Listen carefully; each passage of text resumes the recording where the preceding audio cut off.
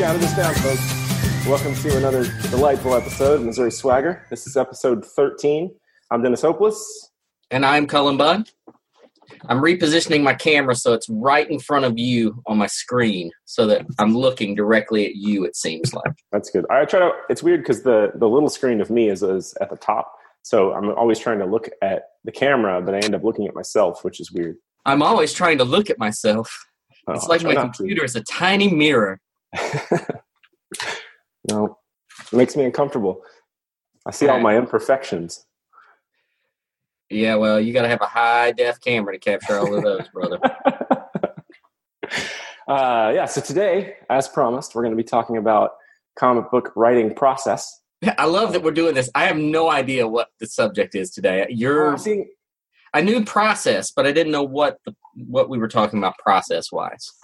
I was going to kick it to you because I feel like I'm always the first one to talk. But if you want me to go first, I can go first. Oh, I don't care. I just I'd love to hear what we're going to talk about. What aspect of process? For me, Dennis, creating a comic book is such an ephemeral art form. Okay, you're done. So what I've been thinking a lot this week about the difference between my favorite projects and other things that I've written, and like what it is about things like Spider-Woman, and I don't know, I'm not going to list them all, but things like Spider-Woman that I've really personal stories that I am really proud of, and that I'll sell at cons forever, like, and other things that I've done that are fun and that I enjoy doing, but that aren't as important to me, didn't hit quite as hard. And what I've come to is that what I am good at, or I don't know, what I like writing, what I really get into when I'm writing, is I either write journal entries, like diary entries, or I write love songs. And if I can't explain some way that my story is that, it's not going to be a thing that I'm most proud of. Spider-Woman obviously is a diary entry. I wrote about Spider-Woman having a baby when I had just had kids. That thing, you want to dig deep, that thing's got a lot more diary entry in it than that, but that's pretty obvious. Right. And I really like love stories. I really like love songs. My favorite movie of all time is Love Actually. And we've talked about this. Yes. You're not going to redeem yourself. I'm going to redeem myself. So what I've started trying to do, I've got a bunch of new pitches percolating and new creator-owned books, is try to figure out how to make sure that the story is in some way that. Sometimes it is the case that you start with the diary entry, that you start with the thing that you relate to, that is the most like you. And other times it is you start with a really cool comic book story idea, or like a plot, and then I have to figure out a way to bake in that piece.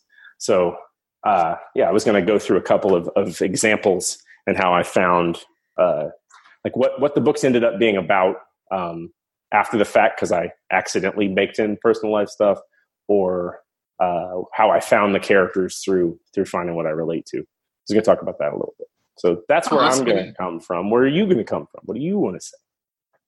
I don't think of any diary entries or love songs when I'm writing. Well, no, we work. I think that's why it's interesting, because you and I come at stories from very different perspectives. So, I have for all my years writing, and this goes back to when I was in high school, and then specifically when I was in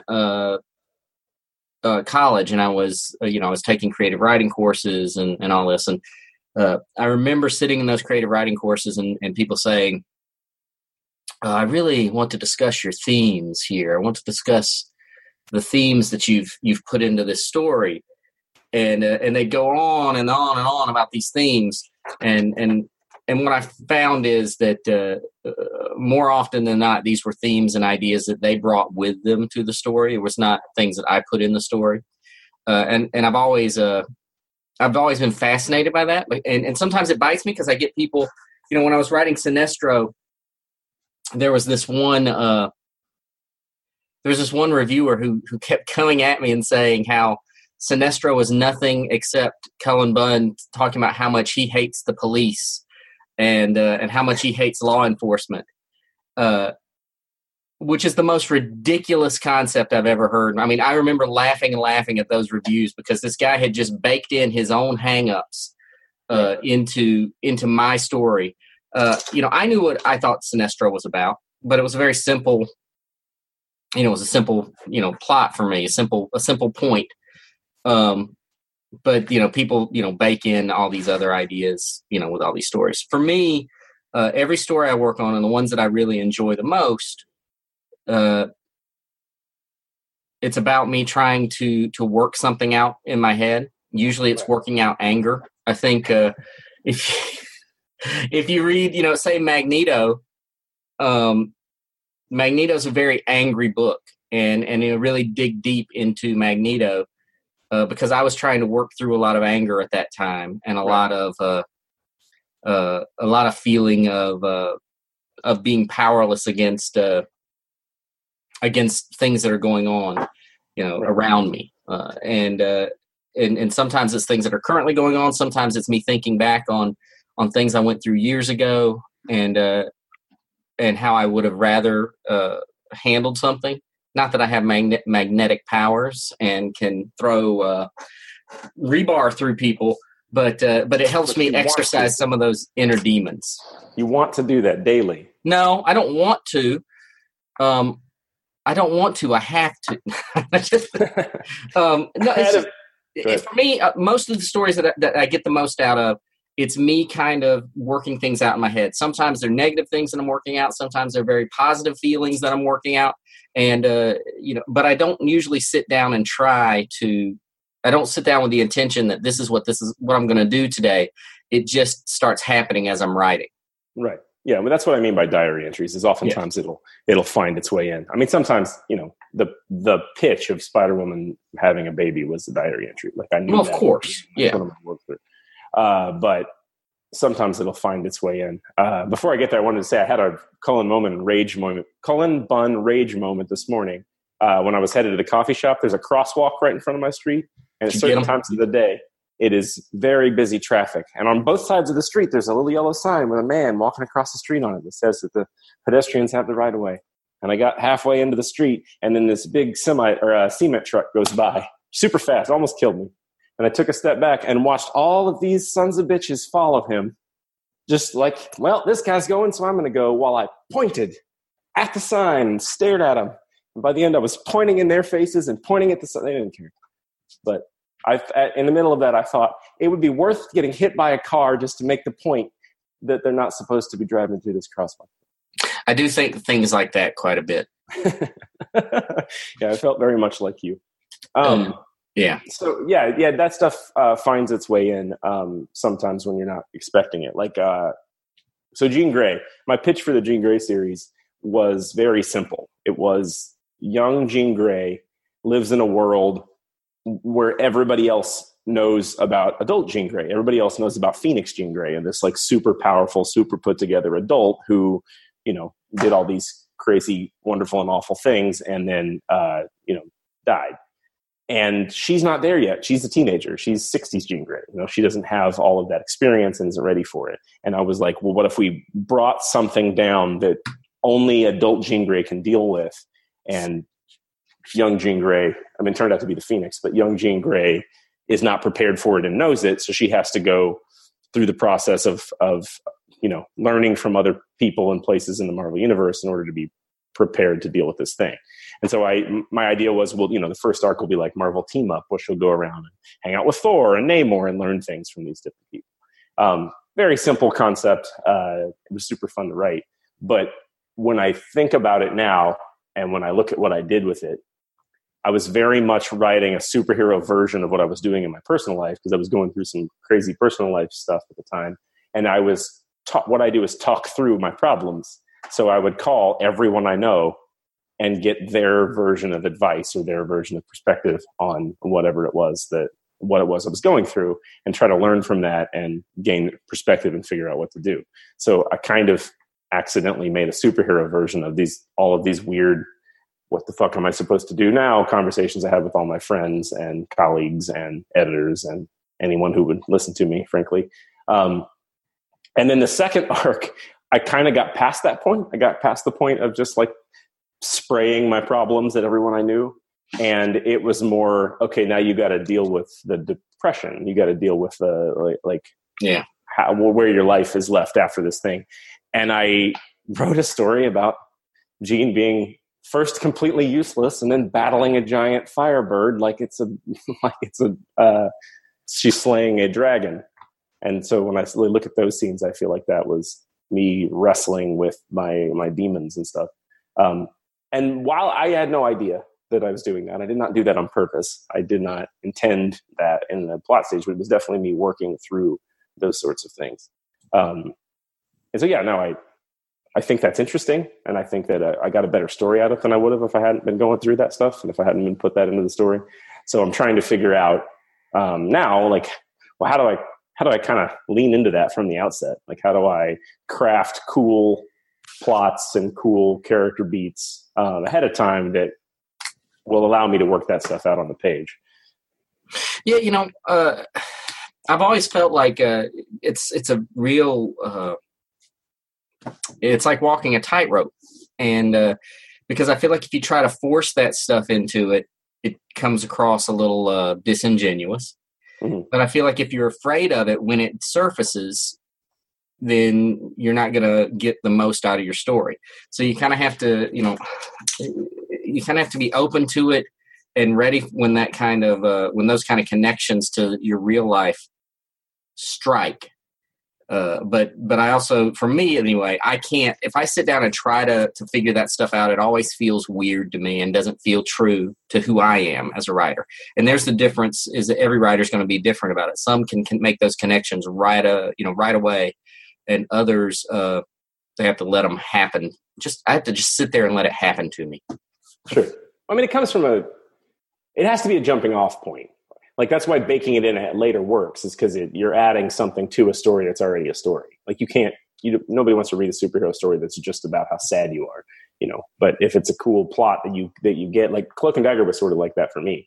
Cloak and Dagger it's like the white whale of comic book properties, where for whatever reason, all of us comic book writers remember it fondly and think the characters are cool and have some notion that we want to write it, partially because nobody's written it for a very long run in a while. Right.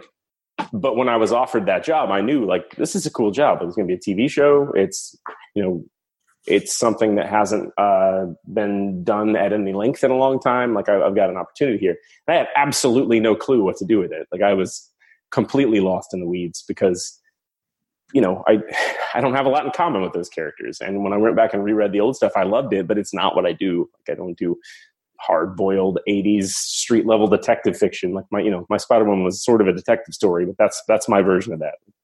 That's not what I do, and I didn't want to. It was more Rockford Files than Mickey Spillane. Right, exactly. And I didn't want to lighten the characters up too much because I don't think it makes sense. I think they're pretty brooding characters. And I was ready to walk away. And this was a time when walking away from a job was a bad plan. Like, I needed that job whenever it was offered to me. And I didn't want to walk away, but I didn't know what the hell to do. And I got on the phone with Devin Lewis, and he said, well, they've just been through some shit in Secret Empire, and Tandy's more powerful now. What if we split them up? Like, what if we broke them up, and then we could deal with their weird codependent relationship? And then my head was on fire. So that's it. Like, that's some human shit. Like, I understand that. I understand codependency, and I can do that. So I leaned all the way into that. But if that's just the outset of the story, that's where they are at the beginning. Rick Remender told me something when I first started working at Marvel, that you don't have to explain how the characters got to where they are at the beginning of the story, because people's minds will fill in the blanks, or they'll assume there's some comic they didn't read before where this happened. Right. So I didn't have to show them breaking up. I just had to show the aftermath. They were broken up. That they're broken up. And that was my jumping off point, and that's how I created the villain. Actually, I think Jasmine came up with the idea for the villain, but it all came out of that thing, like that place, which allowed me to. Was it Mr. Breakup? Story. No. He just goes around. The villain's name is ruins relationships. He breaks up heroes, destroys marriages. Well, Tyrone and Tandy are pretty obviously yin and yang characters. One's lightness, one's dark.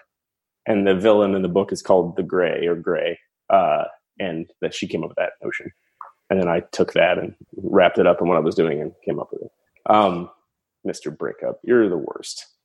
That's but yeah, we are different people. I like Mr. Breakup. I would put that in a comic right now. In fact, I'm going to work on a comic today, and it's going to be about Mr. Breakup. I did. There is a character that I pulled from an 80s Say No to Drugs Marvel comic book that I use in the first issue. She's a corpse in the first issue, but her name was The Fix, and she was a member of this group of drug-themed supervillains from the Say No to Drugs comic.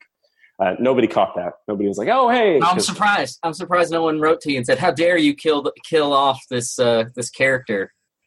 They never got a fair shake. Yeah, they didn't care. No one noticed. Oh well, I'm sorry, Dennis. That's an Easter egg. Go find her. That's funny because I collect all those little message comics, the Say No to Drug comics, and well, you probably didn't read my Cloak and Dagger because you're not a good friend. It was only digital, right? God, I hate you. Just die in a fire. It's not only digital. It's digital first. There's going to be a print. That's what I meant. Digital first. Has it come out in trade? Not yet. All right. Well, when it comes out in trade, I expect you to call me and tell me how much you love it as soon as it's out. For God's sakes, Dennis, I have books of yours right here. I know you have them, and you read them often to learn how to be a better writer. And you try to hide. Well, I read them, and I'm like, oh my God, another fucking diary entry. Well, you just shift to a love song. Just one. Shift to a love song. There's a love song. There's a lovely love story in the second half of Spider-Woman about Porcupine and Jessica. No, I like all that. I like that stuff in Spider. I read Spider-Woman. Come on. Of course you did. Yeah, I think I too often I'll fall back, especially with superhero books. I fall onto let's start with this is a cool idea rather than the coming up from a personal level. And sometimes that traps you into, a cool idea is cool, but it can't support a comic for, 5 issues, 10 issues, whatever. Well, yeah, I mean, you need both. You don't want, if it's just a diary entry, if I hadn't found a cool villain and found a cool superhero plot, nobody would have stuck around for what I was trying to say about relationships or whatever. So that is important. And I lean the other way. A lot of times I'll forget to make a cool hook that I can sell the book with. And I'll just be like, hey, here's this book that if you happen to love this character enough to read it, you're going to think it's fantastic. But no one knew was going to care. We kind of ran into that with Pregnant Spider-Woman. I think that was like the only thing that was said about it. So we got all new parents, and those people will love me forever. And it was an uphill battle to get a lot of other folks to care at all. No, I remember the comments on Pregnant Spider-Woman. I read all that. I still sometimes at cons will hear that that book is terrible because a pregnant woman shouldn't be fighting crime. Yeah. And at no point in that series does a pregnant woman fight crime. Yeah. Does not do it. That's a whole nother episode. We can talk about comments all day long, Dennis, but we're not. No, I think it's fun. I think this is because I was trying to figure out how to make this useful, because it's really just us like talking about how our minds work. But yeah, I think examples are good. Like, here's this story that I wrote, and here's what I was trying to do, and this is what I found about it. I think that's fun. So why don't you get one of those? Find a superhero thing, something lots of people will have read that you like, how you found it. Like Magneto was a good example. What else? Well, Magneto. I mean, if I talk about Magneto, when when I first was offered or I was asked to pitch to write Magneto. And what I did was I wrote the first 4 pages, which is the scene where this guy's talking, like giving an interview about, this guy came into town and I heard him talking to this guy, and then he just, and then he threw him out the window and he did something awful. And we cut to this scene of this guy in the street, and he has all these, rebar or signposts sticking out of his face. And I sent that in. I said, this is my pitch. Magneto is a serial killer. He's a horror. People are scared to death of him. And this is a story about people telling the story about how Magneto is awful and terrifying, and how we shouldn't, and how he should be feared, and people need to take care of him. And that was my pitch. And that was my initial, version of the story. Is I wanted to do a story about Magneto roaming from place to place, doing doing vile things for what would be seen in his eyes as the right reason. Sure. As that story went on, I started working on it. And I think you probably heard me complain about this quite a bit because there was a lot of inner monologue in that book. And I hate writing inner monologue. It's writing poetry. It's the worst. It's like writing. It's. I think it's worse than writing poetry, but I mean, it's awful. It's just hard. It's like I think it's effective. I think you do it well, and I think I do it pretty well. And when it works, when it lands, it's great. But it is so time consuming because it's so ham fisted if you do it wrong, and you end up overwriting. You write so many pages of shit, and you cut it down to almost nothing. Yeah. Yes, I like it once it's done, but I hate the process of doing it because it's time consuming. It takes a lot of time. But as I started working on it, I realized it was less about Magneto as the serial killer and more about a man who had done terrible things and trying to get to a point. It's about self-justification, justify and how and the capacity to justify the things you've done in the past for a greater good, and or sometimes not even for a greater good, just to justify yourself. And the rest of the series is really about Magneto trying to justify everything he's done, and everything he will do. And I felt like at the time, I was angry. I had a lot of anger issues going on, and that's where a lot of the violence and Magneto doing mean things to people comes from. But also, I just think a lot about us about people in general, and maybe myself specifically, about how it's so easy to justify mistakes. To not accept the mistakes you've made as mistakes and justify them instead. Oh yeah, and that's kind of the thing I was trying to work out while working on Magneto. Right. I don't know if it worked out. I still justify everything I do. But I was trying. I think as long as you've got something like that you can build into what the story is. It doesn't have to be. Mine are usually diary entries, but I was thinking WWE is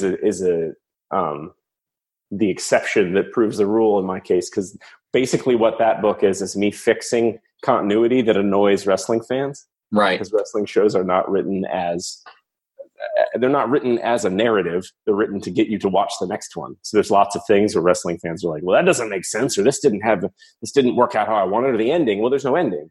So what I get to do is take those matches and then like explain shit in the middle that fixes the continuity, and fans love it. But it's just like it's a weird little puzzle that I do every time. And there's not a lot.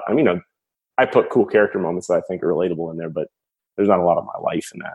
Right. Well, same thing, I think, with like a book like Fearless Defenders, which is a book I still to this day get a lot of people at conventions and things like that coming up. They really love that book. And that book from the get-go was I wanted to have fun writing a superhero comic. And the story pitches for that book were very sometimes they were goofy, like I had an issue where I wanted all the ex-boyfriends of all these characters to go to a bar and talk about the heroes.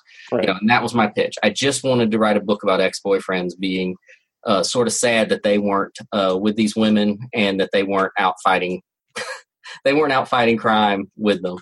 And then another issue I wanted to do, we've talked about it before, I want to do a tribute to a dance, to dance movies. So I just wanted to do a book about dancing, and that's what I did in the middle of a Marvel's big event at the time. I wanted to do an issue about dancers, and for me that book was just it was just about fun and I loved all the characters in the book, and I wanted to show them shining in some way or another.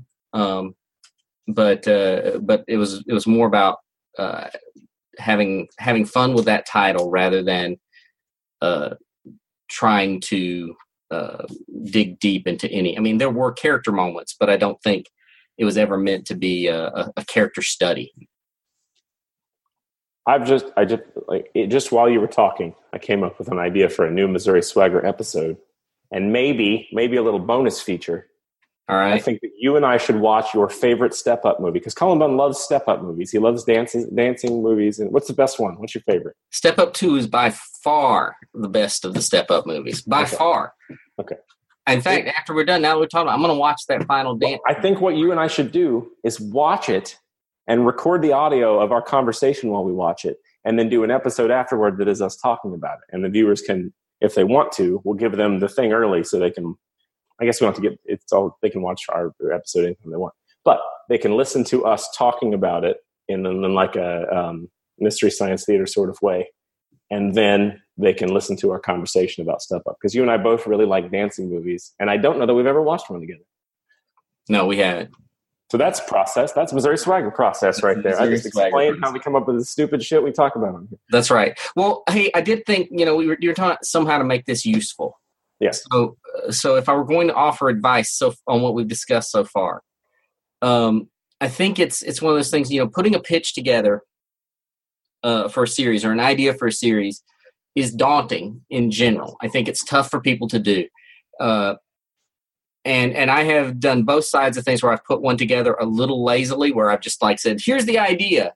And sometimes those ideas get picked up and then you have to run with the one sentence you wrote and turn that into something useful. I think every single Marvel book I've ever done, except for Avengers Arena, falls into that category. Yeah, it was all based on one sentence. I had to figure out how to make a story. So, and the other side of it is you can work that pitch to death. You can just develop it. And I've seen pitches. People want to share their pitch for series, and it's the pitch itself is longer than a 12-issue comic series would be. Right. And what so I think, and I think some of what hangs people up is what we've just been talking about right here, is sort of these different ways of approaching a story. One being, let's go with the cool high concept idea that has a hook, and the other being, what's the emotional and personal side of things. And you need both of those. Yeah. But I would encourage people to not stress in the pitch stage. If you're not getting both of them in the pitch stage, don't let that stick your story at that level. I mean, because I think it's going to come out. If you want to, you focus. You have to have an idea for what the story is. There has to be a plot, right? And the characters kind of interact within that plot. But once you get to writing it, that's where that stuff starts to surface and boil up. And if your initial idea is heavier into the character side of things, that's awesome. The plot's going to come together as you start working on it. If it's more into the plot side of things, the character side of things will come up. Like in some cases, like Dennis was saying, he thinks about it a lot. And mine, I kind of let it happen from a subconscious place. Right. But it will happen. And then you can start piecing it together. I mean, I would encourage people to not stress, what your story's about, but don't stress too much initially about what it's, the big picture, what it's really about, what's the theme. Sure. Until, don't stress about that to the point that it destroys forward progress. Well, pitches are frustrating because what a pitch needs to be, first and foremost, is an explanation of the hook. So the idea, but told in a way that explains why anyone wants to read this. Right. The one or two sentences you would say to someone to get them to read your favorite book. That is the hook. And it's got to sound fresh and interesting and exciting, and it has to get people going. So you have to have that. You also have to know the beginning, middle, and end on some level. It's a little bit different for Marvel books because they're ongoings, and the characters aren't going to be done afterward. Usually, you have to leave them, so they're a little bit more of a perpetual second act. But you need to know some sort of ending, some sort of conclusion to the ideas you set up. So beginning, middle, and end.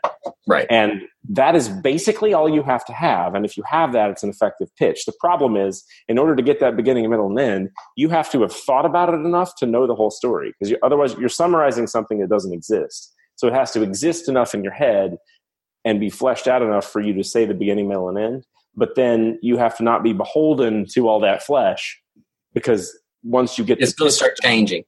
Right. Well, because you need to work outside in. You need to go big idea, broken down into big, simple plot, broken down into scenes, broken down into pages, broken down into panels. And at every stage, you want to be able to rethink each one of those things to flesh them out and find all of the stuff. So you can't be beholden to the version that existed in your head when you're writing. You're absolutely right. And I have a great example because I just finished what I call Script Apocalypse, where I had this big project due, and I've been really working hard on it for a little while, and there were a lot of pages. This was a huge book. And I have just been forging ahead on this thing. Right. And yesterday, as I'm nearing the end of the book, I opened up the pitch because I was looking up a character name. So I couldn't remember a character name. So I opened up the pitch, and I realized there were tons of things that I had put in the pitch that did not make it into the book. And there were things in the book that never got mentioned in the pitch. It just sort of, it kind of grew into something completely different. I think there are, even in the differences in the pitch, in the final product, there are elements of the pitch that can be seen in some of the themes and ideas, but it's a different story because I was just going with where the story took me. Right. And from the pitch, I had to have that 3-act, beginning, middle, and end description that just didn't work as I actually got into the writing of the book. And you have to be willing to pull up track and knock down walls and stuff as you're going. I've found recently that before I write the first issue, I now want to write some sort of rambling stream of consciousness plot outlines for each issue to give the editor, so I can get another set of eyes on things, and they can point stuff out that I will usually figure out the day that I'm writing the script. Yeah. So I can kind of restructure the plot as we go, which allows me to be a little bit more, scalpel as opposed to sledgehammer whenever I'm thinking about the plot in the writing stage. It makes me a lot faster. Right. Also, I'm good editing as a godsend. It makes a huge difference having another set of eyes and people who can see some of the things coming you're too close to it to see. So the more you give your editor, the more, the more. Yeah, for sure. Yeah. If you can do that, that's awesome. I don't always get the chance to do it, but I always want to do it. Well, you write at much faster clip than I do. You have a lot more on your plate than I do. So I don't either. Not anymore. It's mostly just that I'm in my own way a lot. I'm trying to get out of it though. We all do this stuff differently too. Like you don't have to do this stuff the same way we do just because we're telling you. We're just trying to explain. No, you have to do it the way I do. Yeah, exactly. You want everybody to just. I want everyone to do exactly what I do, and that's my way of slowly destroying everyone else's career. There you have it. I feel like we should ask the viewers, the listeners, what they want to know about process, because you and I could talk about any tiny part of this for hours on end because we think about it a lot, but I'm not actually sure what people are interested in knowing about process. That's a good idea. So in the comment section, in the comment section, if you'll write what you're in, and maybe that comment is, I'm not interested in this. Right. This jackassery. Please just talk about abandoned theme parks and romantic comedies some more. But if you are interested in specific things, I would just say mention it in the comments, and we will definitely try to cover that in upcoming episodes. Because we want to. We know a lot of you come here because you like our work and you're interested in comics, and I feel like a lot of comic book fans like process stuff. But we're so inside baseball on it, I'm not sure whether we're hitting the interesting notes or not. But we definitely want to regularly do, at least once a month, do one of these process videos where we talk about the work. Because, you and I talk about the work a lot between ourselves, but a lot of times that's about upcoming work or about some stuff that's so in the weeds with it that no one's going to understand. So it would be nice to get a little direction from you guys on what you want to hear. If you want to see how much chest hair that I'm growing for my Razor Ramon costume for Halloween, I could show you that. Colin told me I had to wear a shirt. That was what was going at the beginning of this episode. But that's my contribution to society today. Dennis has to wear a shirt. Just let us know what you want to see, hear, do. I think this Step Up episode is happening whether you like it or not, because I think it'll be funny for me. But beyond that, just let us know. Let us know what we want to hear about for the next process episode. Yeah. Anything else, Dennis, about this rambling discussion about how we don't know what we're doing? We know exactly what we're doing. All right. It's just messy. It's a messy process. Do you want to share A swagger story today? I got a swagger story. Coming off the heels of realizing I'm the villain of Missouri Swagger, I wanted to tell a story about the origin story of my villainy, as it were. And also something that every time I watch one of these, I have a hard time watching Missouri Swagger. I like to see what works and what doesn't work and how we could tighten things up. Like I'm always trying to make it better. So I try to watch at least a little bit of each episode. And the thing that bothers me is that the view of me when we're doing this is very straight on. So it's very obvious how fucking crooked my nose is. I have an extremely crooked nose. Let me look at your nose. You guys aren't going to be able to unsee it now. Oh, I can't. You're right. Yeah. What a disaster you are. I am. I'm a physical monster. But so I can tell the story of how I got my nose broken, what happened, and why I'm a villain. So when I was 16, I was a real piece of shit. I started dating the girl that I dated until college when I was 14. And at around 16, I think her parents decided that was not a good long-term plan and started kind of pressuring her to see other people in high school, which at the time I thought was the most monstrous thing that had ever happened. But did they also feed you lots of cake? Solid. They did. They fed me lots of cake and cookies. It was double stuffed Oreo cookies and fudge to fatten me up. Is this the same woman? Yeah, it is the same woman. Yeah. Okay. I had one girlfriend in high school. I dated her from 14 to almost 19. All right.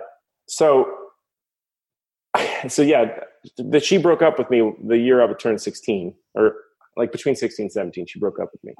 And to date a friend, like not a good friend, but a friend of mine. So I was in a really dark place, and I started hanging out with this other friend group that I had met at my job at Hardee's. And that guy, my buddy, got promoted to assistant manager of that Hardee's. He started working like 60 hours a week. He just graduated high school and wasn't going to go to college. He was doing that.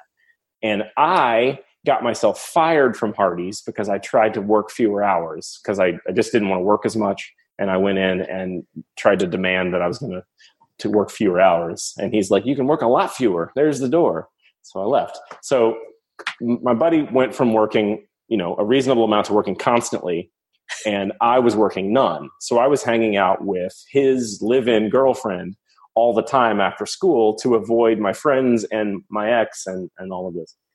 And that was a problem. Like eventually we started to have feelings for one another and we became really good friends. And so I was falling for my best friend's girlfriend. And she eventually told him that she had feelings for me and that therefore was going to end the relationship.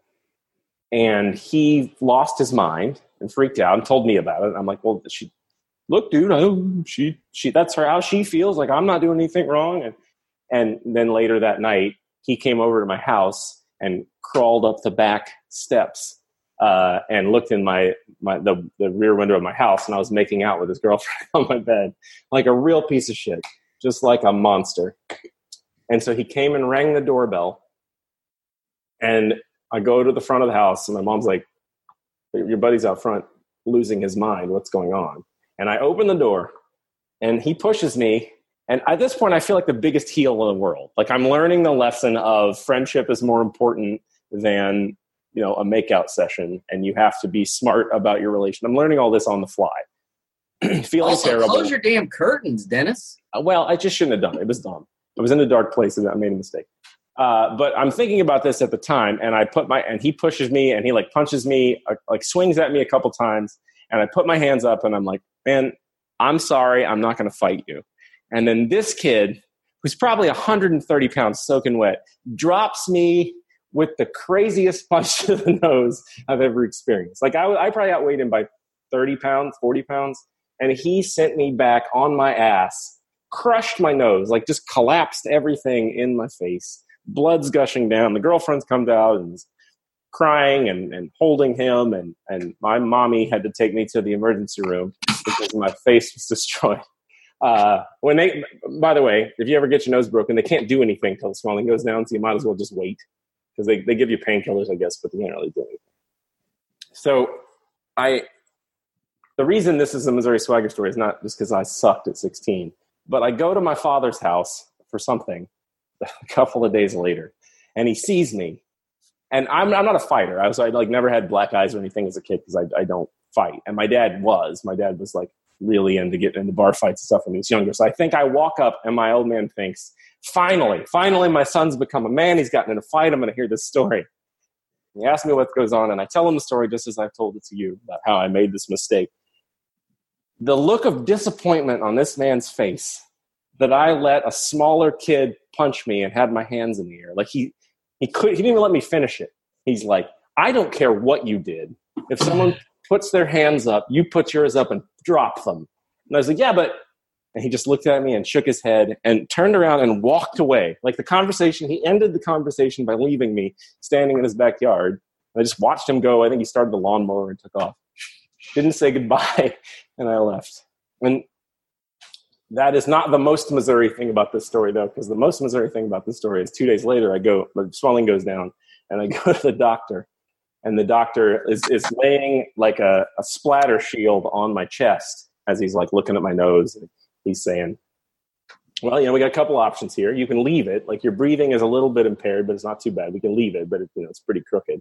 Or we could go in and do surgery. And he's looking in it in my nose with the little viewer thing while laying this thing on my chest. Or we could do surgery. We could go and do a couple different surgeries. We could perfect it, get it nice and straight for you. But that's going to be surgery. Or I could and then he takes his thumb and bears down and leans in and re-breaks my fucking nose right there on the spot.